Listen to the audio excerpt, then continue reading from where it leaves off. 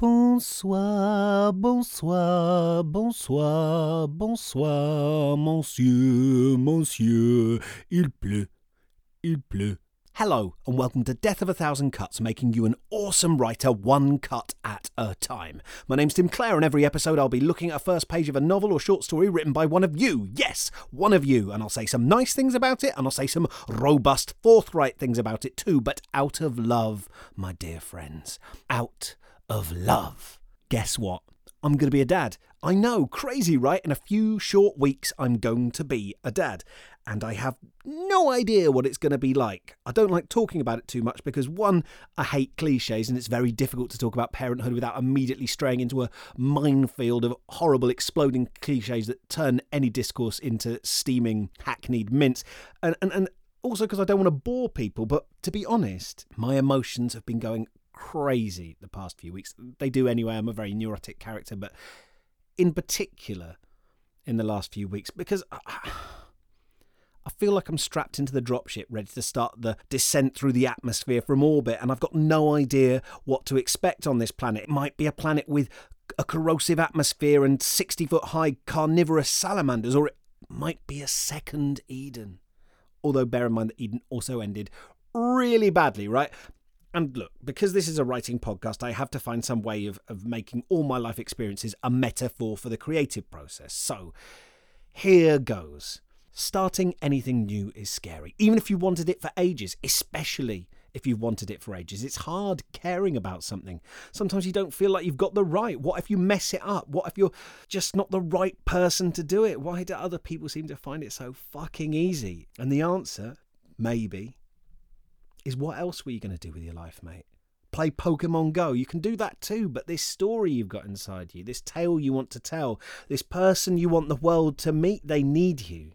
They can't exist without you. And what I want to suggest to you is, who are you to decide that the world doesn't need your story? Maybe it's going to bring joy to someone. Maybe it's going to save someone. Maybe it's going to change something. Who knows? But one thing's for certain. Embrace your creation, and it'll definitely change you. Right, stick around to the end if you want details on how you can submit your own work. A text version of this extract is on my website, timclarepoet.co.uk, as well as loads of other episodes of this very podcast. This piece is untitled, and it's by Caleb. Thank you very much for submitting, Caleb. The final notes of Born in the USA faded into silence at the perfect moment, just as I pulled my battered silver car up to the security checkpoint. The sun had just risen over the horizon. That's a good sign, I thought, as I rolled my window down. Maybe today won't suck after all. Hey there, Theodore, the guard on duty greeted me. Have a good weekend. Too embarrassed to admit I could never remember his name, I did my best to make the conversation brief. Sure, pretty good. He didn't raise the gate, so I endeavoured to be polite. So, how's it going with you? Same as yesterday, he said with a wry smile. And the day before that. And the day before that. Not much excitement, huh? I said, tapping a finger on the steering wheel. That's it, Theo. Can I call you Theo? I'm going to call you Theo. See, when I transferred over here, they acted like it was a big deal, like I was climbing the ranks. He chuckled and shook his head. But look at me, stuck in a tiny little shack out here in the middle of nowhere, most likely the only one stupid enough to accept the job. I cleared my throat. Well, and who am I guarding, he continued. Bigwig politicians, world-famous rock and rollers? Nope, just a bunch of kids. Yeah, but kids, Theo. I waited, but the rant had concluded. He pushed a button and the gate began rising up. I was just about to floor the accelerator, but before I did, I leaned out the window. The guard shot me a questioning look. They're not just any kids, I reminded him. And here are my thoughts.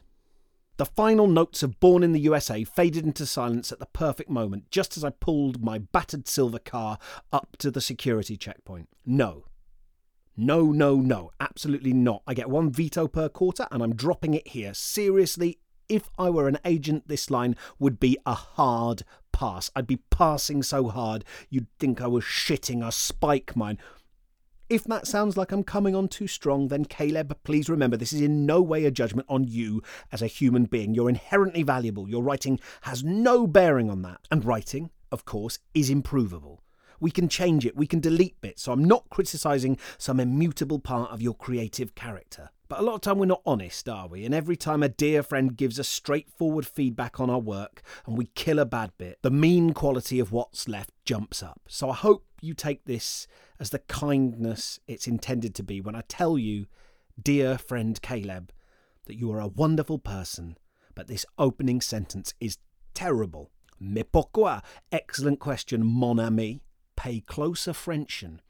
You are writing a novel. I know that's a piercing insight from me. You can tell I'm a little bit of an expert. I'm published, don't you know? But look, you're writing a novel, not a screenplay. I worked as a manuscript consultant for a decade, read literally hundreds of unpublished novels, and you develop a sense of whether a novel's going to grab you or not. You start to recognise small signs that almost invariably presage bigger, more fundamental flaws later on. Now, agents and editors usually think of this as expertise, but of course it's a form of prejudice, basically. It's a time-saving measure. You're looking for reasons to say, fuck off, I'm going to hate this, because if you can find them in the first page, you don't have to read 140,000 words of absolute dog shit for no financial reward whatsoever. So often on this podcast, I'm trying to replicate the critical inner voice of a busy agent or editor who's pressed for time and has just had your first chapter pop into their inbox. Not because I think getting published is the be-all and end-all of writing. It's really not, although it's one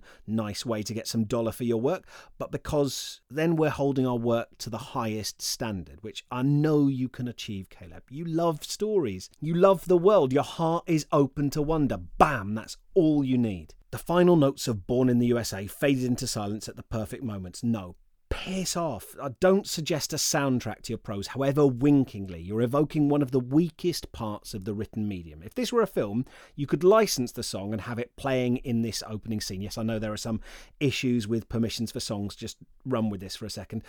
And it wouldn't matter whether the audience knew the song or not, because the movie would be projecting the actual song directly into their brain via sound waves. They'd hear it, and they could be the ones to think, oh, how apt and revealing that it was playing just as he pulled in. This tells us something about the driver. But in a book, alluding to songs or quoting lyrics is almost always bad.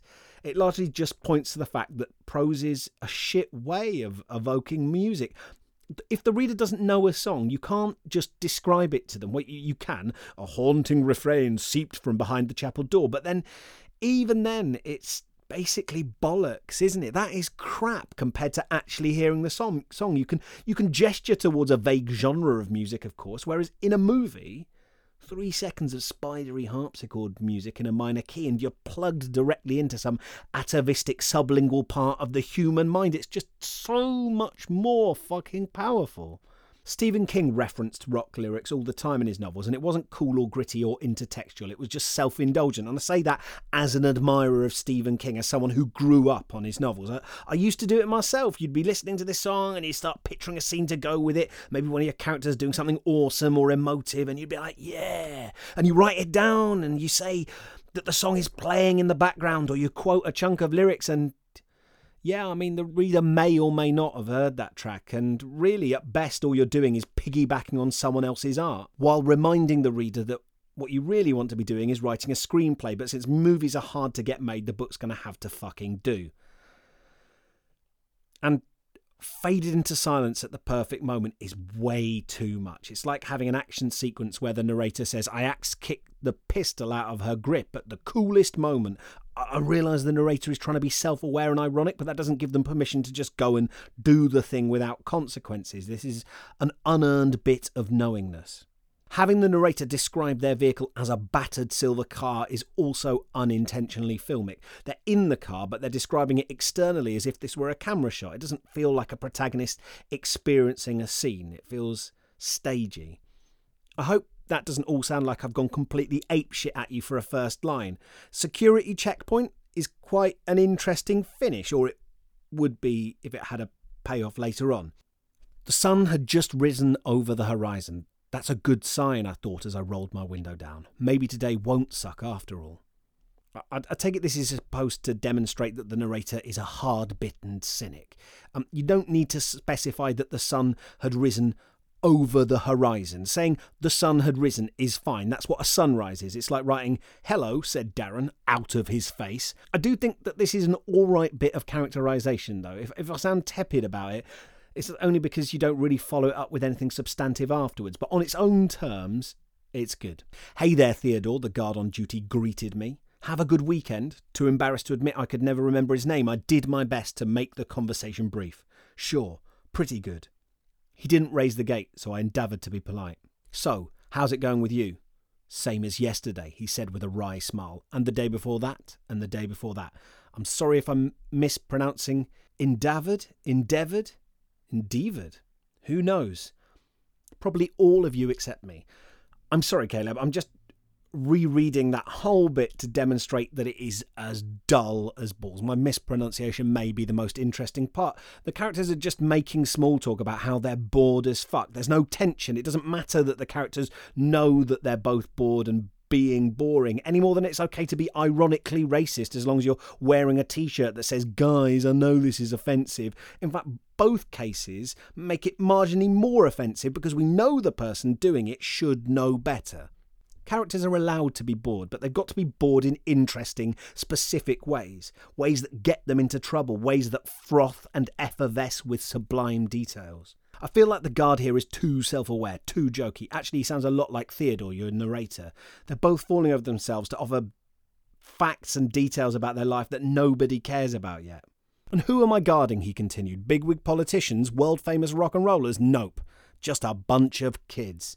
Like, maybe this kind of dialogue is acceptable in a very cartoonish slapstick kind of world. But even then, Caleb, bigwig politicians, it's just such an obvious beat. He's listing cliches, world-famous rock and rollers. I mean, do we even have world-famous rock and rollers anymore? That feels like such a dated trope. And here's the thing, he's listing categories. If he named people, if he went, "And who am I guarding?" he continued. "Barack Obama? Kanye fucking West?" That would be a step up. It would suggest an era and a location as well, because real people tend to talk in specifics, not broad categories. Don't use the dialogue tag "he continued," by the way. He said, she said, or a dialogue beat. He continued just betrays the fact that even the narrator is a bit tired of this shit. I waited, but the rant had concluded. Yeah, I mean, calling it a rant just emphasises there was no reason for the guard to say any of that. You stuck it in for exposition's sake. He pushed a button and the gate began rising up. Again, rising is fine. It can't begin rising down or rising sideways. I wouldn't even bother with began rising up. The gate rose. That's fine. Cut. Fluff. I was about to floor the accelerator, but before I did, I leaned out the window. The guard shot me a questioning look. One, maybe you drive differently to me, but flooring the accelerator from a standing start in first is going to send him fucking peeling through this gate at an uncomfortable, aggressive speed. It doesn't make any sense from a character point of view either. He's just politely blustered his way through a conversation and now he's like, "Later, asshole," and he's burning off in a cloud of smoke. Two, all of that's irrelevant because it's an imaginary action he doesn't do. So you spend 11 words managing an action that is entirely conceptual before we actually get to an action happening in the narrative present. That's messy writing. Three, why does he lean out the window, having been able to hold a conversation just fine from the driver's seat until now? Do you know how much of a hassle it is to lean out the window any distance if you're behind the wheel? It's an uncomfortable and involved manoeuvre. Not surprised that the guard shot him a questioning look. He's being weird. They're not just any kids, I reminded him. Forget the dire "I reminded him" dialogue tag for a moment. This is a fucking great wham line, Caleb. Amazing payoff. Suddenly I'm so interested. All these possibilities just explode out this one line. It's exciting, resonant, filmic, but it doesn't compromise the reality of your world at all. It doesn't make us regret the fact that we're reading it in a novel, not seeing it in a movie. It's not cheesy. It's actually quite simple, but it's bold, punchy, and you don't need a big build-up to this. Really, I think the dialogue needs to be about half as long and the small talk needs to be replaced with something specific, character-driven, something with conflict, something that foreshadows the main plot a bit more. If Theo, your narrator here, is delayed by the guard, make it so that Theo is late and desperate to get through. Then there's tension. Really, we should have some problem from the first line, even if it's just a small one. It's obvious that you're having fun writing this opening scene. I don't want to swoop in like a curmudgeonly buzzard and start tearing apart its carcass, squawking about efficiency and narrative drive. But I recognise these problems because, To be honest, I'm super guilty of them in my own writing. This is exactly the kind of shit I pull all the time, and I need to fucking stop. Because I love fleshing bit parts out. I love writing fun little back and forths. I love sticking in goofy jokes. Those things make me so happy when I'm doing them, and most of the time that stuff's all cruft that gets in the way of the story and alienates the reader. It's fun to write, but it's a bit wearying to read. It's like two friends doing a bunch of coke, then debating their top 10 list of motivating tunes. I bet those two people would be super into that conversation. I do not think that the discussion would be quite so engaging to a third party who had to sit next to them on a train. Plot is your friend, Caleb. Your sober, charming friend. And that's it. If you'd like to submit your own work to the podcast, please go to my website, timclarepoet.co.uk, and click the link in the show notes to read our submission guide. Please, please, please send your work in. Share the show far and wide. I love you all. I need your work to live. I do this podcast from home for no money. If you'd like to show me some love, buy my novel, The Honours. It's very different to what you might expect if you've listened to me swearing on this podcast and talking about poo a lot, but it's still good. Until next time, may your bathroom runneth over with Pokemon, and may you remember to look both ways before running out into the street to catch a haunter.